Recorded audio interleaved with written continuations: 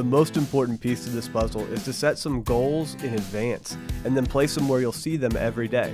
These things have got to keep you fired up. Just like you brush your teeth every day, your spirit needs to be energized every single day.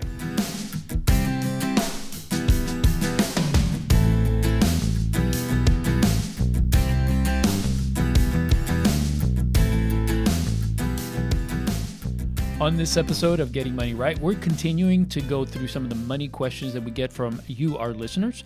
And if you do have some questions that you'd want us to answer in future episodes, please go ahead and contact us through the contact form on leosabo.com. Post that question there, or you can leave a comment on the show notes of this episode. David, why don't we start with the first question that we got from our listeners? The first one is, how do I get started on managing money? Oh, that's a great question. It's one that I hear all the time, and it's tough when you're going to first start to put a plan in place. How do you just sit down and take the time to build out what we would call the budget? You've got to have that financial plan in place where you just lay out, what are some of your aspirations? What are the things that you want? You have a little bit of the goal setting time. But then you got to do a little bit of history and a little bit of tracking. And you've got to dig into the numbers and say, okay, what have I been spending my money on? And I think the best way to do it is to start by tracking everything that you're spending money on right now. Right. To actually grab receipts, to check your bank statements, and for you to track your spending. Now, the bank is always going to track your spending. Every time you swipe a card, every time you make a purchase, they do track what you're doing, but you don't want their tracking. You want your own tracking. You want tracking that makes sense to you when you write it out either on paper or you type it into a computer sheet that you make for yourself or a budget tool that you decide to use. You begin tracking and you use that 30 days of your tracking where you've written everything down for 30 days. And that determines how much you make in a month and how much you spend in a month. Right. Yeah, it's so important because a lot of our expenses cycled on a month-to-month basis. We get our bills monthly, but we've talked about this before, David, that a budget is a yearly plan that we manage monthly according to categories. So yes, even though your bank account may have these different expenses that you're making, what you need is to have those expenses structured in a way that makes sense to you and it gives you the information to make good financial decisions. I really like the way you lay that out, Leo, because your budget is really based on your values and your priorities. And so what you write down is going to be a little bit different than what I write down. And what Leo writes down is going to be different than what you write down. Yeah, I'm talking to you, the listener. So each person is going to be different. And for my wife and I, we literally just sat down and we said, okay, let's track for 30 days. And then let's see how much income we have, how much spending do we have. And when we look at the spending, let's begin to organize it in a way that makes sense to us. And so for us, we looked at the income number, and the most important thing in our life was giving. And so we put giving at the very top, and we started with 10%, and then we went above the 10%. But we started by giving 10% of our income. And then we said, okay, once we've dealt with the giving category, the next biggest thing that popped into our mind was actually housing at the time, because we were trying to figure out where we're going to live and how are we going to live there. Now, I would recommend, or I would at least hope that you would think about putting savings as the second tab in your plan. But then we looked at housing, and then we looked at transportation, and then we looked at recreation, and you just go down your list of what is priority to you. But it's great to start with the income because then you know how much you can spend. And when you run out of money, you stop spending money. Yeah, exactly. And the other thing to consider is that when you're creating this budget, it's something that you're going to live by. So understand that it's going to take some time, but a good starting point is to find out where are you right now. So whatever you're building is actually going to be somewhat accurate. Where people fail, David, is that they put together a kind of a dream budget, but they don't know exactly how much they're making, or they have a pretty good idea, but they're not really sure how that money's being spent. So they just take their gross income or their net income and say, okay, I'm going to divide it up this way. And they put that on an Excel spreadsheet or on a piece of paper, but then that's as far as they go. And when they create their plan, it's nothing like that. When they're actually spending their money, it's nothing like that. So tracking those 30 days is so important because it gives you a true picture of what's going on. Now you're starting a budget with actual accurate information on what's actually going on in your finances. Yeah, and when you look at your budget, I think there's one category that most of us are not happy that we have in there, but a lot of people do have, and that's the debt category. And you're trying to figure out, okay, how much should I put towards debt? And there's this tendency to put it as the last budget item where it's like, okay, it's at the bottom and whatever's left over, I'll just throw at the debt. And the truth is, if you just leave it at the bottom, it's probably going to end up getting the least amount of attention and probably not actually putting enough towards that to aggressively attack it. So, what Leo and I recommend is that you go download the debt snowball tool and you list all of your debts from smallest to largest. And then you see, okay, what are the minimum payments I need to make? Take a total of what's your total minimum payments, and then use that tool to add in an extra $20 a month or $50 a month on top of those payments. When you add that money in, it causes you to pay off your debt dramatically faster. And if you use that tool, you'll see the numbers change. You'll see how much quicker you can pay it off. And so now you're motivated to lift that debt payment from the bottom of your budget to move it up to the top or a little bit higher so that it gets money every month, not just on the minimums, but that extra $50 or that extra $100 a month causes me to pay off all my debts a year sooner, 2 years sooner. So don't forget to budget for the debt that you've incurred and make a plan so you don't go further into debt. It's good. If you guys do need help with managing your money better and creating a budget or a debt repayment plan, go to leosabo.com and you can find a step-by-step videos there that will show you how to get your plan in place. That's great. So Leo, let's look at the next question. And it's one that I hear all the time from real estate agents, from construction folks, from self-employed people, from contractors. Leo, how do I budget with an irregular income? Yeah, this is a question that we get quite often because people who are either self-employed or commission-based feel like they really don't know what they're going to make in the future. So it's hard for them to put a budget in place. Like how could they put a budget in place not knowing how much they're going to make? And if they do put a plan in place and they make less than that, then obviously it's not going to work. So it's a bit confusing. But here's the thing. Budgeting with irregular income is similar to budgeting with a regular income. The difference is how your income is brought into your budget. So if your income is irregular, you need to make it regular. How do you do that? You can do this by first setting your budget based on what your family needs. Just like the previous question that talked about how do I get started? Track your expenses for 30 days. Find out how much does my family need to live on? How much money are we actually spending? And then create your budget based on your average monthly income. So for instance, let's say you're self-employed and let's just assume last year you made $60,000. That's what you brought home. Well, that's $5,000 a month. So you can create your budget based on if you think, okay, I'm going to make either the same or more money this year, then set your budget for $5,000 per month and then begin to manage that money, tracking expenses, creating a budget based on that $5,000. Now, here's the important part. When you are earning, whatever you're earning above the $5,000, you put in a future income savings account. You open up a savings account, you call it future income, and whatever you make above $5,000, you put that into that account. And next month, let's say you make $7,000. That means $5,000 is used for the budget, $2,000 is put into this account. The following month, you make $8,000. You put $3,000 in that account and you use the $5,000. And you continue to do that and you build up a little bit of equity, a little bit of savings in there. And then next month or the month after, when your income goes below that $5,000, because maybe you had less sales, maybe it was that season of the year where you're not making as much money. Now you can pull from that account. Now, for some of you are saying, well, that's great, but I'm probably going to start on a month where I'm not making that $5,000.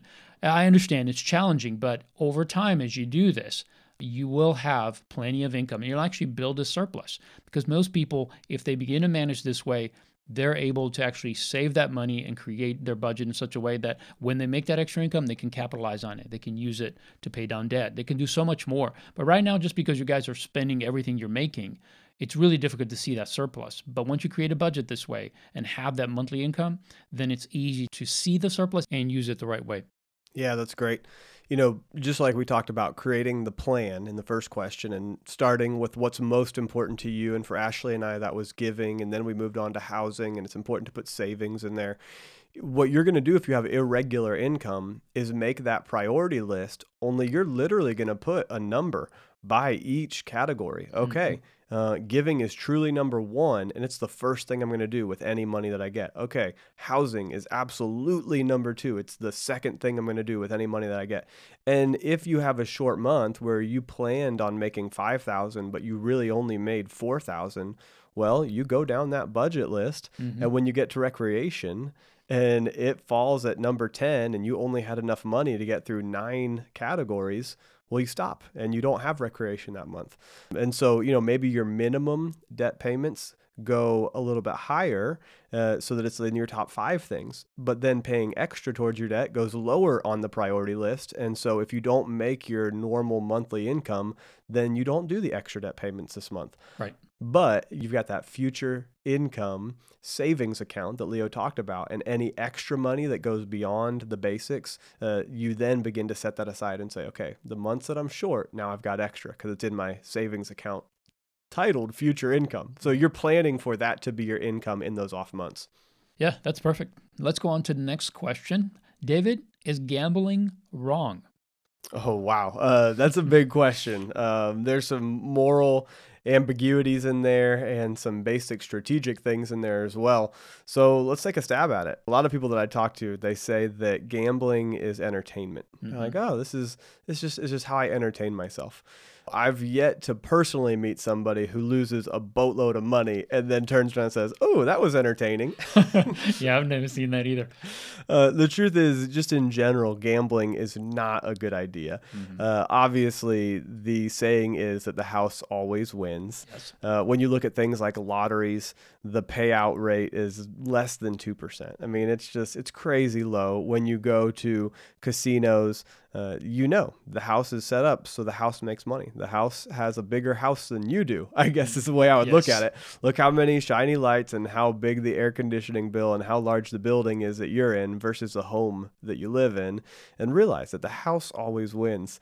So I think the real root of this question is, is it morally wrong? Is it illegal? In some states, it actually is illegal depending on the type of gambling you're doing. But, you've got to ask the question, why gamble? Why do I want to do this? What's the reason behind me being motivated to go do something that logically everybody knows loses money over time, right? So you got to dig into that root. And I think that in 90% of the cases, it boils down to one word, and that's a root of greed. Ouch. There's something inside of us that wants to have an incredible explosion of income quickly with a little bit of work. We want to pull the lever and see a lot of money come out, and we want to envision what it will be like when we're filthy rich. And so, hey, I'll put a nickel in this slot machine, or I'll put $1 in, or I'll put a $5. It's one of those things that there is a root in my mind. There's a root of greed behind most gambling. Not all. I'm not condemning every single person, but there's this desire to get rich quick and to get something for nothing. And we're all born with that. I mean, honestly, you see a little kid playing with their toys and their neighbor comes over and picks up one of the toys. Well, the kid drops the toy he's playing with and runs over and picks up the toy. No, I was playing with that. And then, okay, the other child puts the toy down and picks up another one. Oh, no, I was playing with that one too. We have this natural greed and selfishness inside of us, and we want to get things easily for nothing. And unfortunately, that's really just not the way the world works. And I say unfortunately, there's actually a lot of good things that come from working hard and then enjoying it. There's a lot of perseverance and personality and understanding that comes from working hard for something versus getting something for nothing. So maybe it is fortunate actually that we have to work so hard, because there is a joy in that labor. So long term, any type of gambling is not a good financial strategy. And also, I'm going out on left field here, but I talked to a guy probably 6 months ago now, and it was really interesting. He spent like 4 or 5 years as an online poker player, and he had figured out the percentages if he completely buttoned down his emotions, because when you're playing a game you can get emotional and make irrational decisions, but if he buttoned down his decisions, he figured that he could beat other online poker players at about an 18% profit. Like, I don't know exactly how he figured it out, but as long as he played a certain way, he was going to win 72% of the time. And as long as he won, that extra 22% over 50, he was going to come out ahead. But there are days he lost big and there are days that he won big. this was interesting to me. I spent 2 hours talking with him because I was just enthralled with that mindset, and I thought it was really interesting. He was a numbers guy. He literally sat at the computer and played for 5-6 hours a day, played 4 or 5 games at a time, and he had figured out the spread. The reason I bring this up is that one of the things that he ran into is that the people who manage the online gaming houses were not following the rules legally within the United States, and for some of them in the states that they were operating in. And so they ended up getting shut down and having to freeze all of the accounts. And so one of the reasons I say this is that sometimes you can think you've figured out a way to win. Yep. And you can think, oh, I'm beating the system. But if you're in an industry like this, I think there's a pretty good chance that you've got more risk involved in the whole industry than you even realize. Right. And so he had at one point, now he played 5, 6, 7 years, and his savings account was wrapped up in these different online brokerages. I think he had achieved, $60,000, $70,000 in savings from his years of play. So just like somebody who also goes to work and earns $50,000 a year and save $5,000, $6,000, $7,000 a year, his savings was in these accounts, and when they got frozen, all his assets were frozen. Wow. And so I only say that even as a word of caution. It happened to two of the brokerages that he worked with. I'm calling them brokerages, but they're online houses that allowed this to happen. And one of them, they were lending out money to players, and they were extending themselves further than they had the ability to extend, and they were spending more on the infrastructure. And so they were taking in less and paying out more, and it caused the government system to catch and say, there's a problem here. And they froze those assets, and because it wasn't being managed well. So just be careful. When you're in a gambling industry, not only are the odds against you, but I would say that the industry probably is not always being run by the most moral people, because anybody that feels really comfortable taking gambling winnings, if somebody feels comfortable being the house and just, in my mind, it's almost like highway robbery. It is not, but in many states it's legal. So I'm not here to judge somebody that runs that. But anybody that has unscrupulous morals and gets into that business is going to end up tanking other parts of the industry and causing problems. I hope that's not too aggressive, but I hope you realize that it's a scary place to be. Yeah, and I had to make a decision on this years ago, and I got some advice about the gambling industry and what it was doing, and I got a perspective that I'd like to share with our listeners, and that is that if you consider who plays the lottery and who actually goes and plays in these casinos and these gambling boats that you can get on. In some states, you have to be off of land in order to gamble, all those things that they try to get around to make this possible. If you think about who is actually targeted and who these people are that typically gamble not just a dollar here and there when the Powerball is hitting crazy numbers, but they gamble on a consistent basis.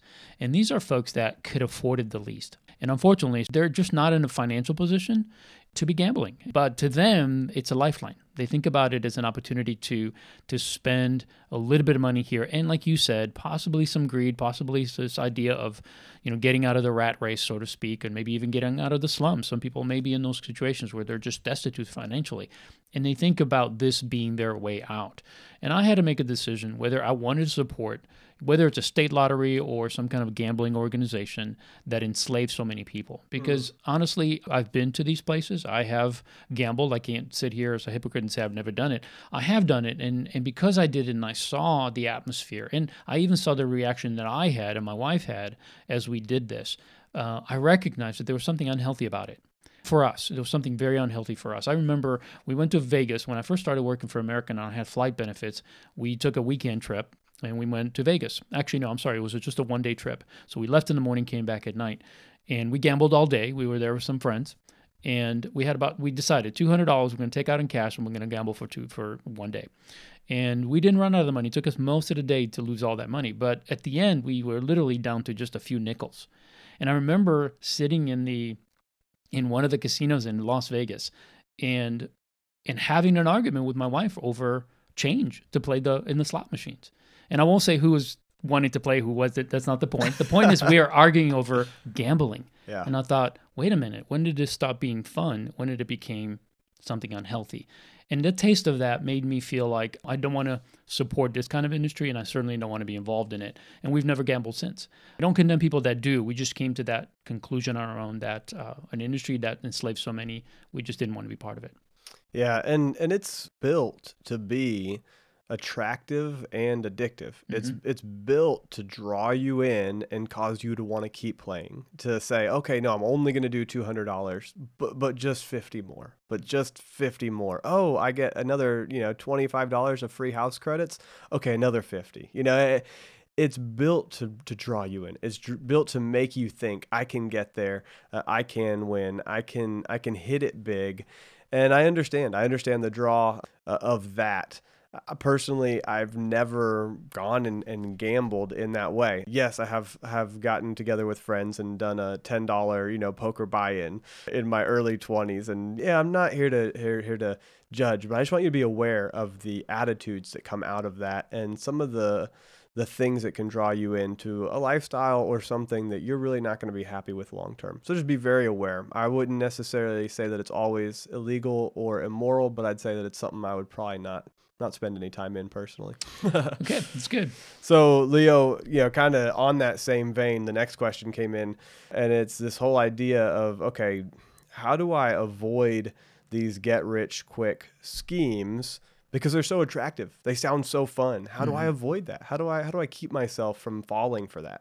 That's a great question, and actually it leads in right from the previous question because it is again at the bottom of this get rich quick scheme is always greed. It's this desire, like you said, David, is that we want to get something for nothing. We don't want to work all our life to have a small retirement. We want to have a few $1 million right now while we're young enough to enjoy it. And so there's a temptation to when somebody makes us a plea or a deal comes along that just sounds so good, we're like, man, this will take my 30-year journey of getting wealthy to like 2 years. This is going to be an amazing. So it's this greed, it's desire to get there fast that makes us buy into it. But Solomon, one of the wisest and richest persons that ever lived, actually said something about this. He said, if you plan and work hard, you will have plenty, but if you get in a hurry, you will end up poor.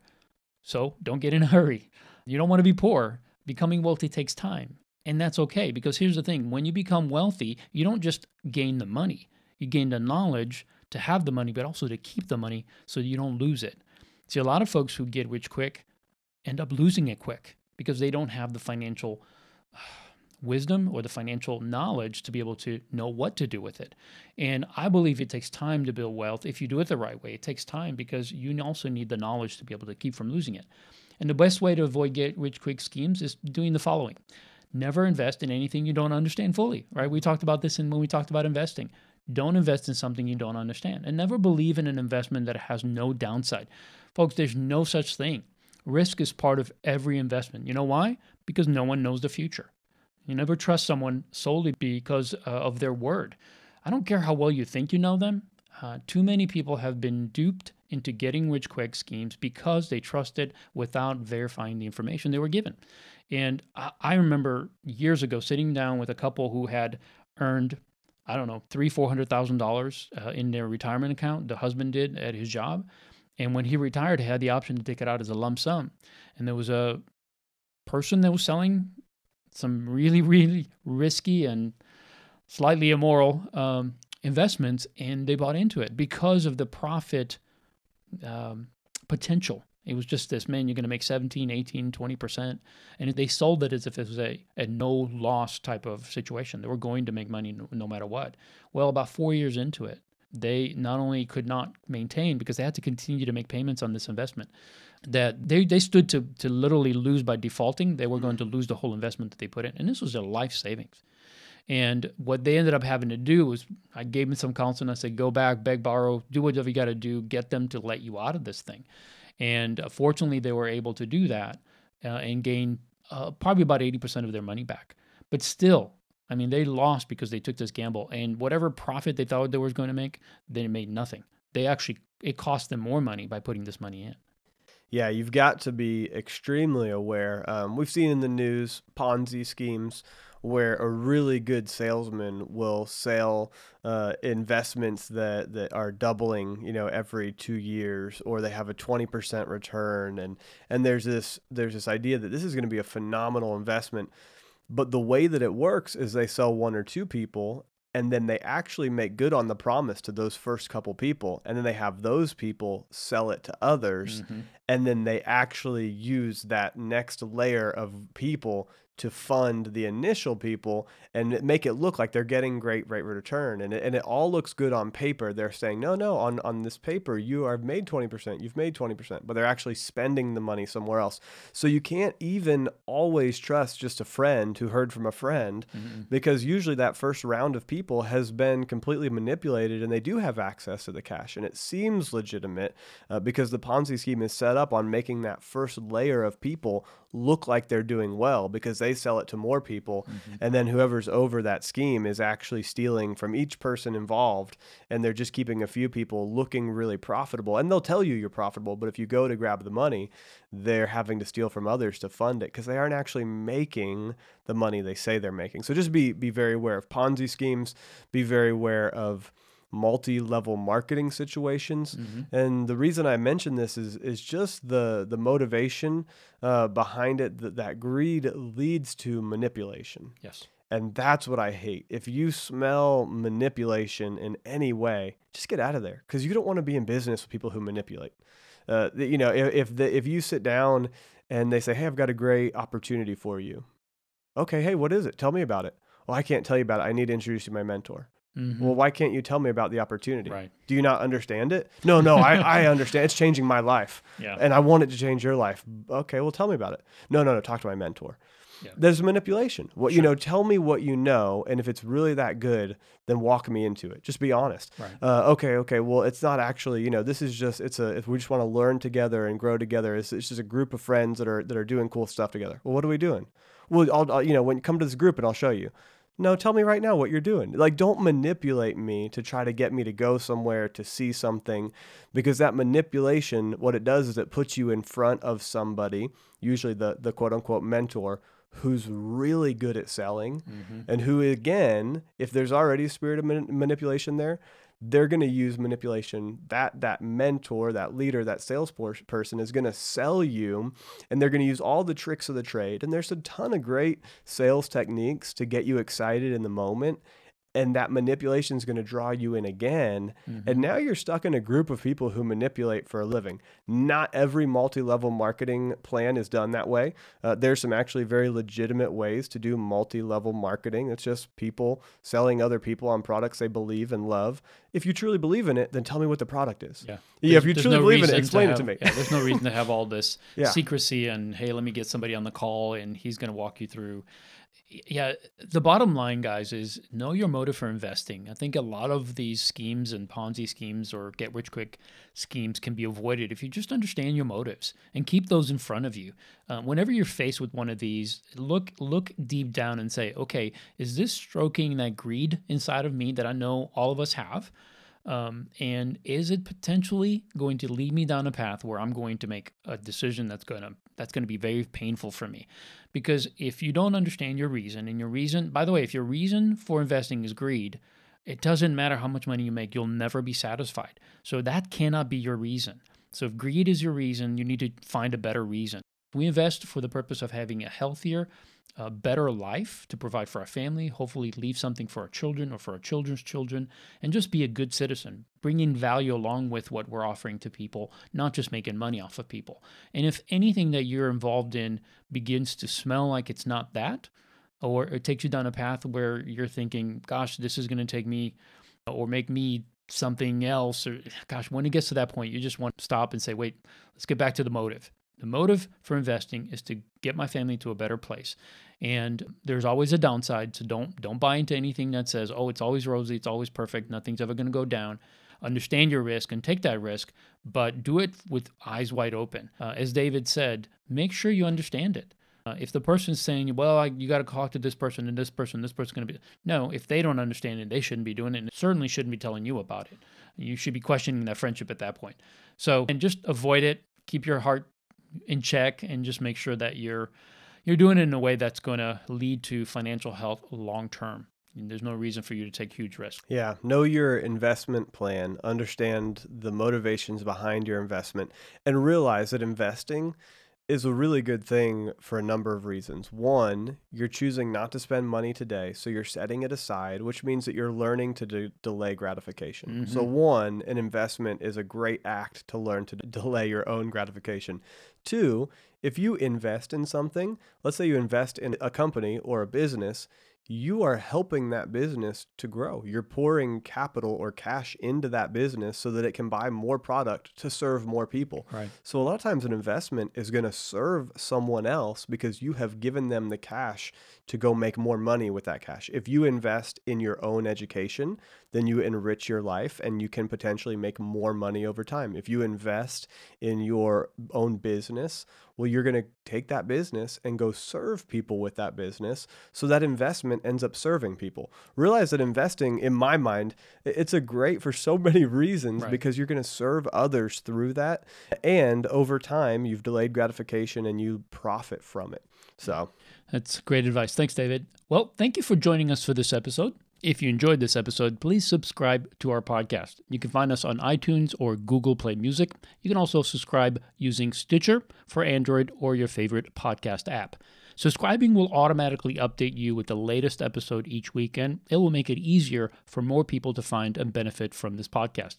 We'd also appreciate a 5-star review of our podcast. Please take a moment to do that. And last, please share this podcast on your favorite social media platform with your friends and family.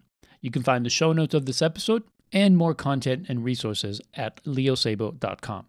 We look forward to having you join us next time so that together we can keep getting money right.